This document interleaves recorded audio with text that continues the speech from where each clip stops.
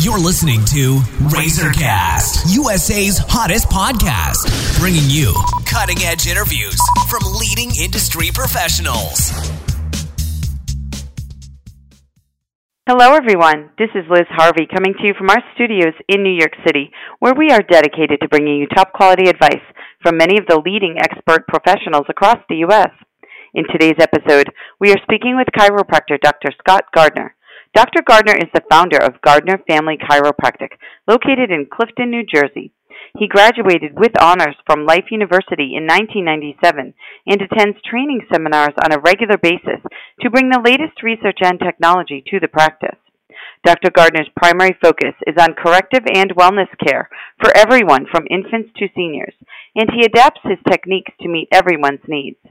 Today we're going to talk about a very important topic, understanding joint dysfunction. Hi, Dr. Gardner. How are you today? Very good, and you? I'm doing great. So let's get started. What are the most common types of joint dysfunction that you treat in your practice? The most common types of joint dysfunction I care for are spinal, shoulder, wrist, hip, knee, elbow, and ankle. And what are the main causes and symptoms of joint dysfunction? The main causes of joint dysfunction are overuse or stress, and even more important, lack of maintenance.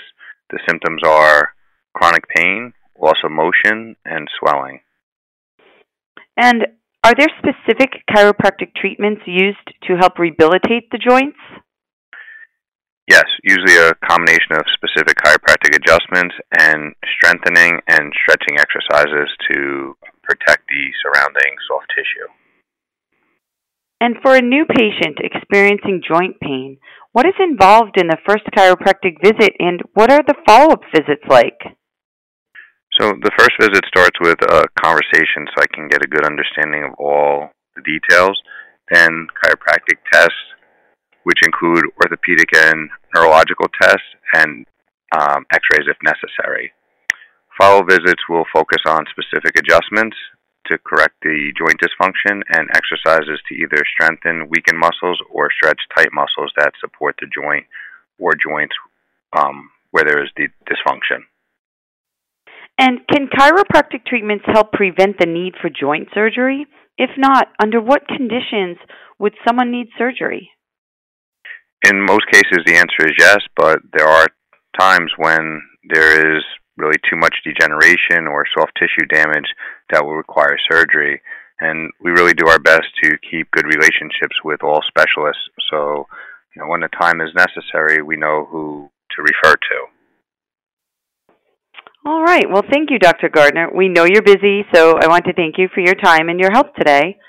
And for our listeners across the country, if you are interested in speaking with the doctor, please visit www.gardnerfamilychiro.com or call 973-614-9256 to schedule an appointment.